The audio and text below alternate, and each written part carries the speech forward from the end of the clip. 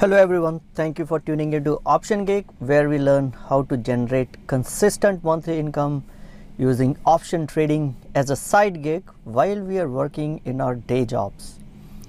So today I want to address a question that has been asked of me multiple times, especially by new option traders.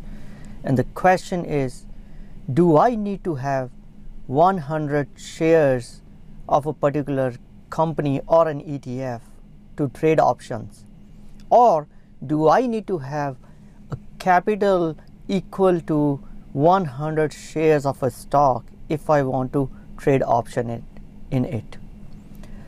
So my answer to that is no, you do not need to have, and let's understand why you don't need to have it. First, there are strategies in option trading in which you can limit your loss to a particular amount, and it could be just 500, it could be just 1000. So depending on the amount of money you have available, depending on your account size, you can define the trades to take only very limited amount of risk. So in that case, you definitely do not need capital equal to 100 shares of the stock. Let's take a case of a bullish and a bearish outlook, and then we will understand how can you create a trades in which you can only have limited amount of capital being blocked. Let's take an example of my favorite stock XYZ, and say it is trading at $200. Now you are bullish on XYZ and you want to put a bullish trade. The way you can construct an option trade is you can sell a put spread on XYZ trade. You can sell a $200 put and buy a $190 put. By doing this, you have limited your maximum loss in this trade to be $1,000. The width of the spread is $10 because you sold a put on XYZ at 200, you bought a put in XYZ at 190. The difference between these two strike prices is $10, and one contract of XYZ means 100 underlying shares, so $10 into 100 is $1,000. Because your maximum risk in the trade is $1,000, your brokerage firm will set aside or block only $1,000 for doing this trade.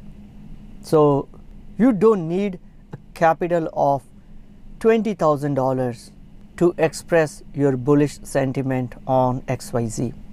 Now if XYZ stays above 200, you retain the whole premium that you have received. So using put spread, you can express your bullish sentiment on XYZ. Now let's talk about another example wherein if you are bearish on XYZ. The way you can construct an option trade to express your bearish segment is to create a call spread on XYZ. You could sell a call at 200 and buy a call at 210. Thus, you have a $10 wide spread. The width of the spread is the difference between the strike prices, which is 210. Subtract 200 from it, you get $10. So your width of the spread is $10. So your maximum risk in this trade is $1,000. The brokerage firm will hold $1,000 only for you to do this trade.